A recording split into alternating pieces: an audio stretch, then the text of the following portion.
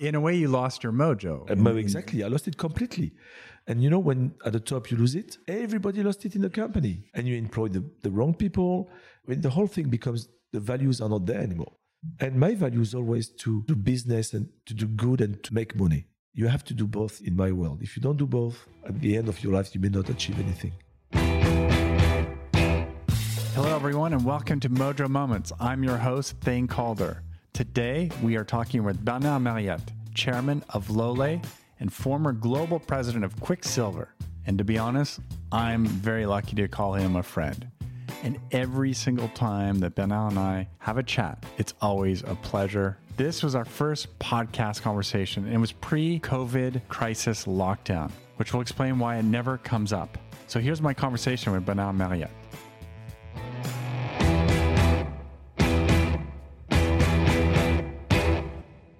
Bernard, thank you so much for joining us. Thank you. I consider you a good friend. You know, we haven't spent that much time hanging out together, but every time we have, it's always good. Like, we have no BS, straight up meaningful conversations. We tell each other real stories, and I always leave there inspired and feeling more energy. Well, first of all, thank you, because you're right. I think we are good friends, and friendship is not about seeing each other every day. It's about sharing an emotion, sharing values, and being happy together. I believe that deeply, and you are one of my few good friends. I have a friend. So, to warm things up, what's your favorite yoga move? Oh, man. The pigeon. Now, I'd ask you to do it right now, but no one can see you. Yeah. What is the reason why I told you that is because I knew you will not know what it is, but it is a real yoga move. And most of the yoga move anyway have an animal name because they are related to animals. But I'm not like an expert in yoga, and like I was not an expert in surfing when I was surfing. I just love what you get from it, like this kind of serenity and calmness and strength, physical and, you know, from a nearly spiritual point of view. And so the pigeon was just to trap you. You want to trap me out? Fair enough. Okay, let me ask you an easier one. Where are you from? Well, that's a difficult one. And also, okay. So it's like, you know, like in French, we say, c'est l'histoire qui compte, pas l'histoire. Okay, I like that. So it's the story which counts and not the history. So I was born in France, but I don't think I came from France. I'm coming more from the people I've met around the world. The people I've met when I was in France, but when I was in the UK, when I was in Asia, when I was in California, and here in Montreal. And that's where I feel comfortable virtually everywhere. I mean, I was living in California for 15 years in Laguna Beach. I mean, it's the closest thing to paradise that you can imagine. And I feel better here in Montreal, where it's one of the coldest places on earth in winter. And the reason why I feel good is because the value of the people, because of the nature surrounding me, and the creativity of the people. But I think just even your answer to that says a lot about you, how you see the world, or how you see things differently. What was your first job? I was picking apples in a field, so I didn't like it, of course. Yeah. It was not well paid and it was not fun. So my really first job was to be a machinist at the opera in Avignon. So a machinist? Machinist is a guy you don't see, moves things around. Oh, sort of like a stage. Somebody usually dressed in dark. Yeah. Like that, you don't see him at all. But he's pushing all the furniture and everything for the opera. And that was it. And I was 16. And the beauty of this job initially was, for me, first, it was well paid because it was always at night and on weekends. Secondly, there was also the ballet, and there was a lot of girls, and I was a teenager, so that was just perfect. It's like the Rolling Stones. Apparently, they started the band to meet girls. Well, when you're a teenager, what do you want to do? You want money? No. You want to meet girls. But what I really got from it is a passion and a love for the opera at 16. Not because my parents knew anything about opera, not because I had a music teacher, which was fantastic, just because I was spending my days and nights hearing the rehearsal of these things. And I loved it. And since that, I got a passion for that. So you are a passionate opera. Yeah. And you started that at 16. 16. Trying to meet girls. For the wrong reason, yeah. Let's say tomorrow you have to move to a new place and you're going to be there and you can't leave it for the rest of your life. where would that place be? Here, Montreal. Yeah? Yep. I've got several places. But if you tell me, will you be happy to stay your life here in Montreal? Yep. I like everything about it. Will you be happy to stay in the south of France, in the Basque Country for all your life? Yep. I will not be happy to stay anywhere if I feel like I'm stuck. But if I'm free, and they are the places I'd like to spend my whole life, like Ireland, New Zealand, places where people have authenticity, strong culture, but open to the world. And last of our questions here as we warm up, which book has had the biggest impact on you in the last couple of years? I think it's even bigger than that. So maybe it's because I'm deep into meditation, and the Dalai Lama book, The Universe in an Atom, is just unbelievable. And usually when books have an impact on me, I don't read them once. I read them like a kid, 3 times, 4 times, 5 times. And then I read them again. So that one really had an impact. The Letters of Einstein are just unbelievable also, as strong as the Dalai Lama. One of the books who just inspired me the most was A Long Walk to Freedom. What's that book? By Mandela. Oh, okay. Yeah. That's a really great book done by a great man. All 3 books have inspired people. So you're clearly drawn to engaging with that type of... I'm not a good reader anymore. I read this kind of thing because I like them. And there is a humanity aspect I love about politics, about peace, about values, which I love. And it doesn't only inspire me. I mean, that's maybe too strong, but it makes me feel good. These kind of leaders of the humanity and the world have these kind of values. Well, that's great. That was a great warm-up. Let me jump into something here. The core of the show, and we want to deep dive into whatever it is that makes things special and interesting, and obviously we're talking to business pioneers. So in your story, and one of the things you've done that really inspired me, and I think a lot of people, is your Lolë White Tours. Not everyone knows about them, but just give a little descriptor on that, and I'd like to dive into that a bit. The Lolë White Tour is a concept of events around the world which are exceptional for several reasons. The first one is people are coming for a yoga session in white and on yellow mats. It happens that they are Lolë, but they could be any other brand. They come to experience a kind of emotion and community, but also to experience yoga at a beginner level. So you see families coming, you see kids coming, you see men coming. And the emotion it creates to be together in an incredible place. I mean, we've done Central Park, the Eiffel Tower, the Grand Palais in Paris, the Parc Jean Drapeau in Montreal, the Vieux Port in Montreal. We've done it like in many, many places. And you did it even in the Louvre, I think? Yes, in museum, in the MoMA. And we have like a lineup of places which are just unbelievable in Asia. And how many people are we talking about? We're talking between 5,000 and 12,000. I haven't been to one, but I've seen pictures of them. Oh, they're just unbelievable. First of all, they're incredibly visually. Yeah. So I can't even imagine being there live. Like what's... So, like, first of all, if people don't come in white and they come in black, well, they come in black. And that was one of my concerns. But you will be very surprised. I was very surprised, especially by French people in France. Like we say, well, it's a white yoga session and we want everybody to come in white. And you have to pay €35 for that. And you have to be there at 7 o'clock on Sunday morning. So I was really concerned that we were going to get nobody.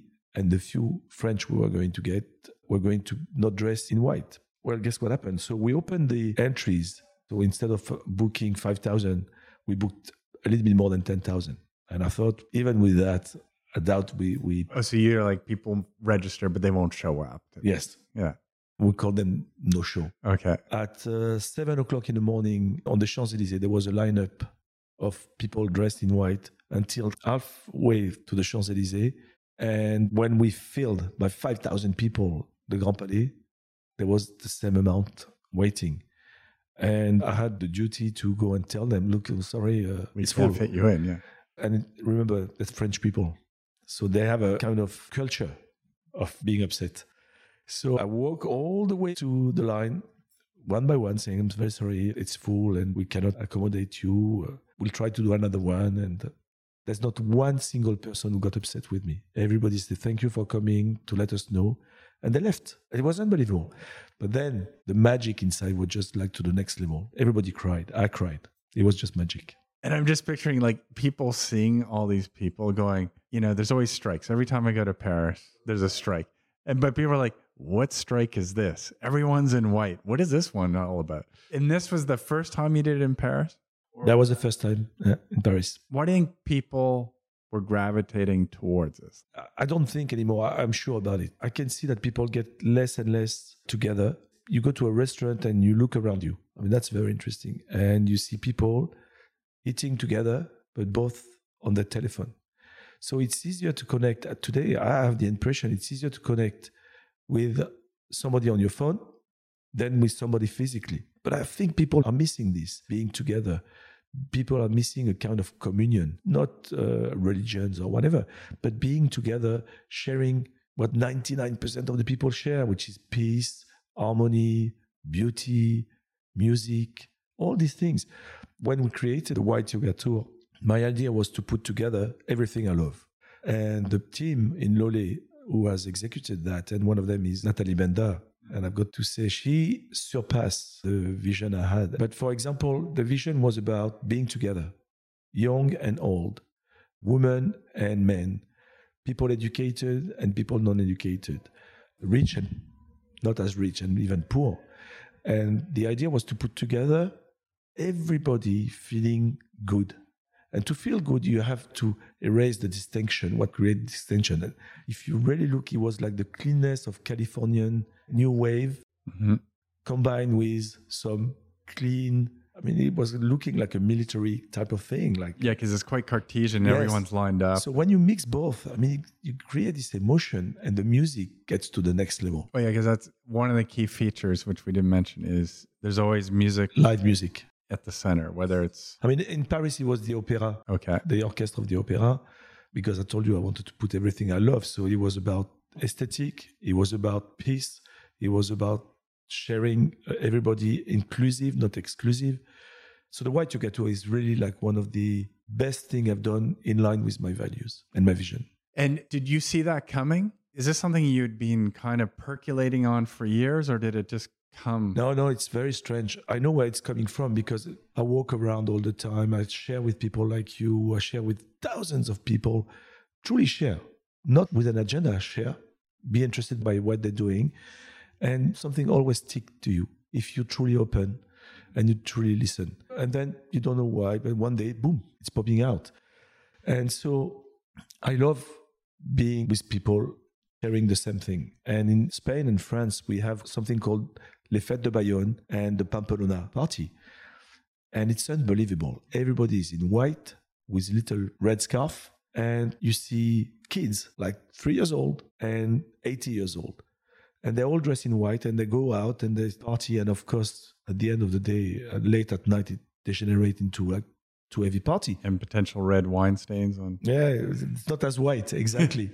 But at the end of the day, it's a communion. And I tell you, they don't spend their time on the telephone. They are together and they're having fun. And it's great. It's just great. So I always thought I like this kind of unity through one color.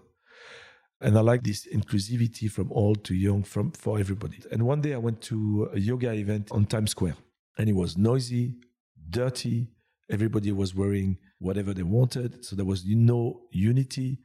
When I joined, I didn't have a ponytail. I was not an expert in yoga, so everybody was looking at me. Oh, this guy. And I could tell that it was exclusive. Oh, you had to do a headstand to be able to be coming to this thing. So I thought, wow, that's not what I thought about yoga. I thought yoga was peace, serenity. And this is where I had the epiphany. Okay, I'm going to do one in Times Square with all the advertising screen in white and yellow, speaking about peace. I'm going to stop the traffic. And in the middle, I'm going to do this event. So I tried, and of course, it was just impossible. Essentially, because all those screens are like, no, pay us. That was the story. Because was the city on board to do it? Yes, the city was on board. And I got some of the advertising saying, fantastic, we're going to do it. But of course, you always have the odd one saying, oh, I'm going to take advantage of it and I'm going to do my ad. So it was either we do it perfect, either we don't. So I decided that we were going to start in Montreal. And again, the city was great. We did it at the Olympic Stadium. Yeah.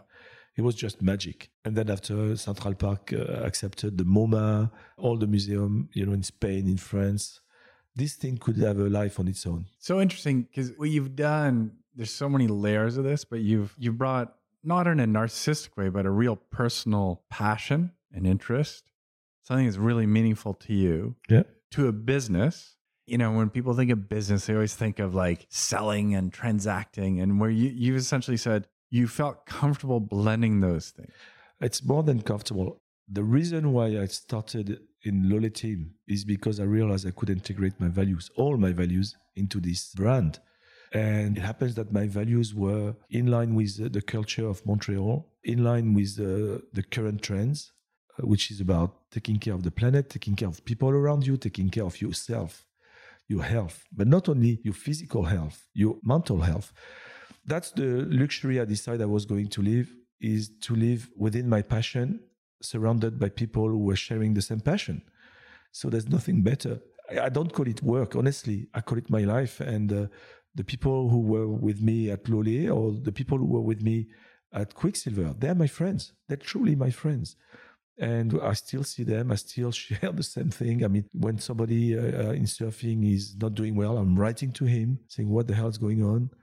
That's the way I want to live. And then, yes, I'm selling clothes because I also love clothes and kind of fashion lifestyle. I believe that everybody is wearing clothes at the end of the day. And so we have to do something good for them.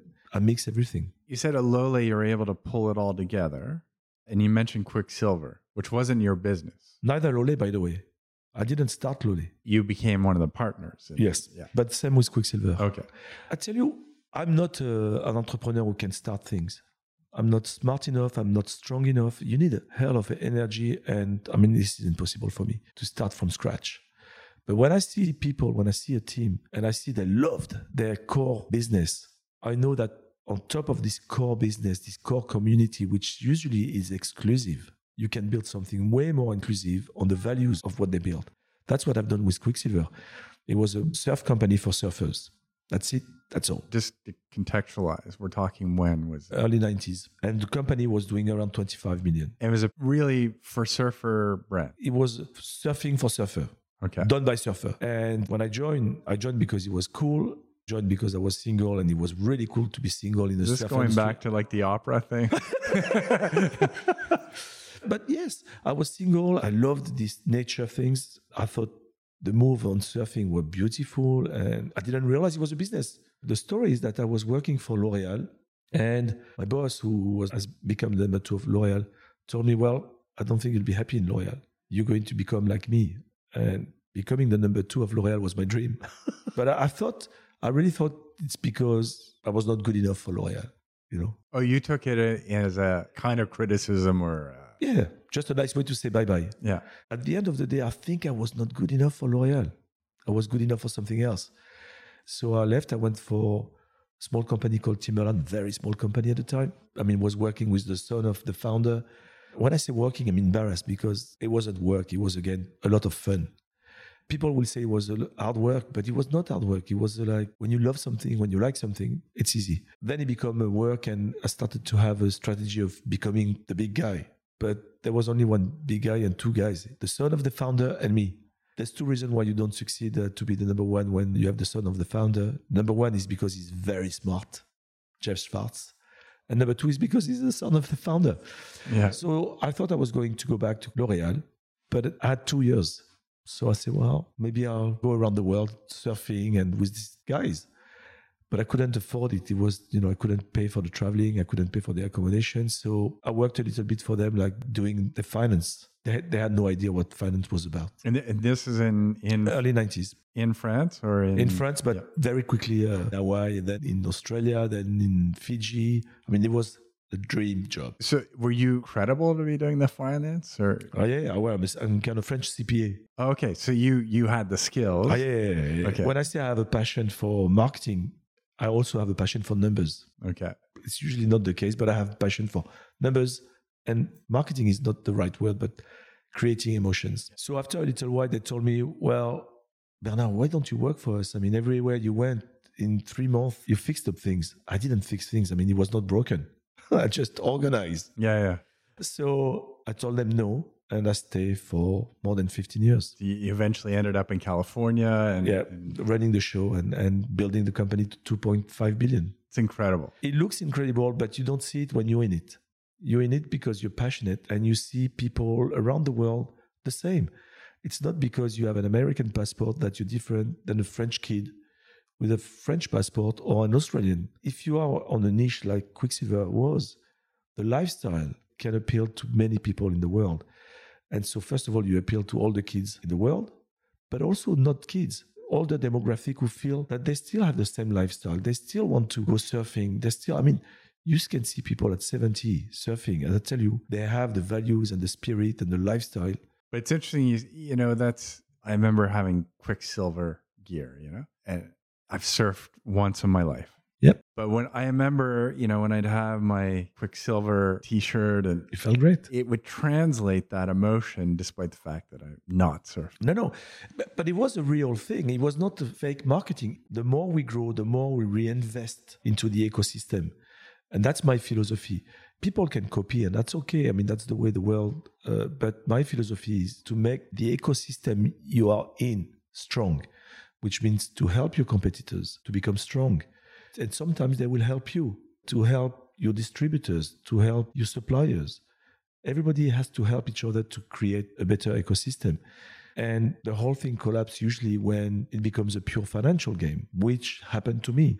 When we were doing around 2.5 billion, I realized that, I was watching the stock price maybe every 15 minutes. Oh, really? Okay. And I was living my day. I was going home. If the stock was up, I was feeling good. And if the stock was down, I was feeling bad. By 0.1%, I was feeling bad. But I didn't realize it at the beginning. I realized it when my assistant, who had a lot of stock option, was looking at me like, maybe you lost the touch because we lost 0.3%. And I realized that. And I thought, oh my God, I become somebody without passion, except money. And money is essential, but it's a tool. It's not anything else than a tool to do better things. You need to have this tool. You need to be healthy financially for the right reason. When it becomes for the wrong reason and the tool becomes the objective, then that's what I've done. I left. And then you went to Lolë. But I didn't go to Lolë like that. It looks like it was a planned transition. It wasn't. I left because I didn't want to feel like every day like that. Like, wow, I'm going to do everything I can for the stock to go up. In a way, you lost your mojo. Exactly. I lost it completely. And when at the top you lose it, everybody lost it in the company. And you employ the wrong people. The whole thing becomes, the values are not there anymore. And my value is always to do business and to do good and to make money. You have to do both in my world. If you don't do both, at the end of your life, you may not achieve anything. So I knew that was what I wanted to do at the time. I was also a very close friend of Chip Wilson. From Lululemon. But at the time, he had a snowboard company. So what was the brand? What's it North called? Wave. Does it exist still? Or I think so, but it's a snowboard company. So they have a tough time at the moment. But Chip always had a great vision, even when his brand was small. And so I discovered it was possible to do with him a business with yoga. And trust me, Lululemon was very small at the time. It was 2007, 2008, 100 millions roughly. And so I was going to join forces with him, but I didn't want to work for a company who was on the stock market. So at that point, they're already listed? Just listed. And not because I didn't like, just because I wanted to break from it. Yeah. And maybe you knew what that did to you. It sort of brought you into that. Yeah. And to be honest, it's okay if he does that when you do 2.5 billion and you develop the lifestyle around the world. I would have been quite happy to do it again, but not at that time. I needed a break. I needed to breathe and not to have a quarterly pressure. Yeah. And so I looked around the world in the places where I wanted to live, which was Canada, North California, Ireland, and New Zealand. If there was a place, a business that I could add my vision and my leadership to and bring everything together, the people and the values. And I found Lolë, which was very small, around 15 million, part of a great company that two Québécois have founded, Éric Danjou and Evelyne Tramp, which had everything which I needed to build. And in fact, they were more known for Orage, right? The ski brand. Yep. And Lolë was like this little thing segment. on the side. Yep. No. Both Eric and Evelyne are fantastic entrepreneurs, and they have a good nose for what is next. I'm good at taking it from there to the next level. So you did? Well, We did. I mean, I didn't, this kind of thing don't happen on your own. We did it together as a team, and the energy and the passion which was into this brand was incredible. But we did it in an environment which was very difficult. Retail, this last 10 years has been like challenging for everybody. If the rent are just going to the roof, the Amazon of this world have been destabilizing the whole system. So it was very difficult to grow as a business because our traditional customers were having serious trouble and because we couldn't rent space to acceptable financial level. So we did it. We did it because of people who were great at doing product, because of people who were great at sharing the emotion through the white tool, but through plenty of other digital things. But I tell you, to do things today is a different type of journey. Before, the rules were very simple. You had to build a business who was profitable. That was it. And you were doing that, you were good. Today, there's one set of rules where you have to do that, but you have another set of rules where it doesn't matter. If you are considered as disruptive and digital, you get the financing, the cash flow, which you need to build your business. So you're competing with different rules, and that makes business difficult. However, from a brand point of view, I mean, I think Lolë now is second to none. I mean, even Lululemon, we all have been inspired by Lululemon pants, the yoga pants, all of us. But I think Lululemon has been inspired by our Lolë White Tour. If you look what they do in Asia, it's a copy-collé than what we've done here. And I'm very proud of it. It's okay. It's a compliment. Yes. And also, the more we share these values, the better it is. 10 years ago, we invented a program called the Yellow Program, which was a program in which you bring your old jacket, we give you a discount on your new one, we resell it, and 100% of the sales, not the profit, of the sales were going to bank food. So to food banks. To food banks, sorry. Yeah. It was incredible because usually they get food, which is already good. But when they get cash, the leverage they can do with it is huge. So it was good for the planet because we were reusing the jacket. It was good for us, for Lolë, because you were bringing like a Columbia jacket, then you're becoming a Lolë fan. So it didn't have to be a Lolë brand. No, it was any jacket. And it was good for the food bank because they had cash. So that's one of my favorite programs, but it was 10 years ago. And when I launched it, I remember like one brand, I'm going to say it who, it's North Face. One of the rep told me, no, you cannot resell North Face. But he was a nice guy. It's against the rule. Yes, against the rule. And I remember saying, fair enough. I tried to explain to him, but he was a good rep, so following the rules. So I said, I'm going to call the North Face guy, the guy. Yeah.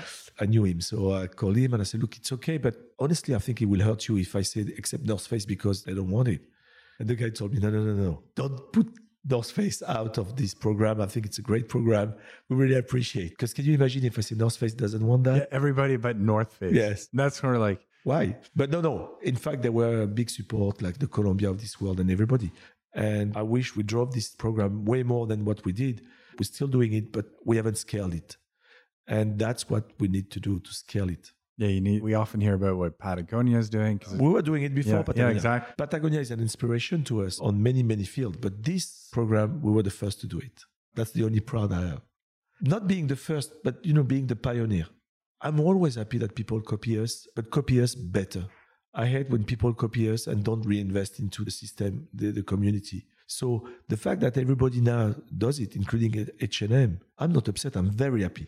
And they have the scale. Yeah, and that means we're going to live in a better world. Now, the role of Lolë is always to be ahead of these programs to inspire others. That's what I think we are. And so if people copy us, that's fine. So one little last territory I'd like to explore with you. If you were to give yourself, say the 20-year-old kid that was apple picking, give that Bernard apple picking kid advice based on what you know now, like what would you say? It's very interesting because what I know is that I truly don't know anything. Before, I would have said, well, do an MBA and do this and do that. But now I honestly don't know what I will tell him. I mean, one thing I will tell him is be yourself. Don't try to copy somebody because you've seen them on Instagram. Don't try to copy somebody because he's making tons of money. Be yourself. Try to be really, really good with people. Avoid being selfish. And by the way, when I'm telling you that, this is things I'm telling myself. That's what I will tell him. Be yourself and don't worry about if you're not in the path. That is awesome. Thank you. Thank you. Bernard, thanks a lot. Thanks a lot.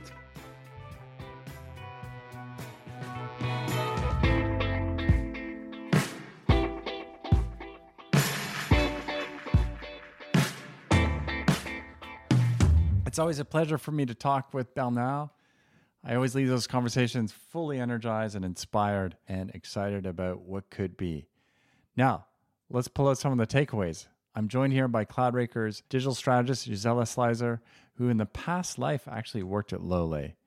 So, what were some of your takeaways, Gisela? Well, speaking of past lives, one of the things I took away was the amount of lives Bernard has had and how that's bringing him from one to the next or to the next challenge. I feel like there's something there about finding a new path or a new adventure that brings him to his mojo. Yeah, well, yeah, no, it's true. Like he worked in opera, he worked with Quicksilver, inspired by his love of surfing, and now with Lolë is inspired by his newfound love for yoga and meditation.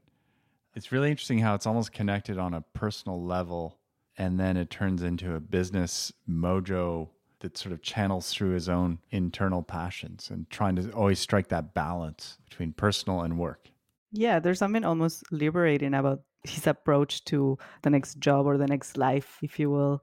And I was taking notes as he spoke, and I wrote down this quote: "It's the story that counts, not the history." So in a way, he's liberating himself in this ability to tell his story the way he sees it in retrospect. Like there are lessons learned from past lives that maybe he's bringing to the next one. A little bit like Andy was talking, right? Like he talked about several lives. Yeah, I think your quote, it's interesting because, well, he's a great storyteller on top of it. You know, his story in Bangladesh, which we're going to share probably in a bonus episode because it was such a long, awesome story. It's almost like he sees his business ventures as story building, not businesses. Yeah. Gisela, thank you. That was great. Thank you. And taking us away is Chris Vellen. Don't forget, subscribe. Take care. Speak soon. Be safe. Everything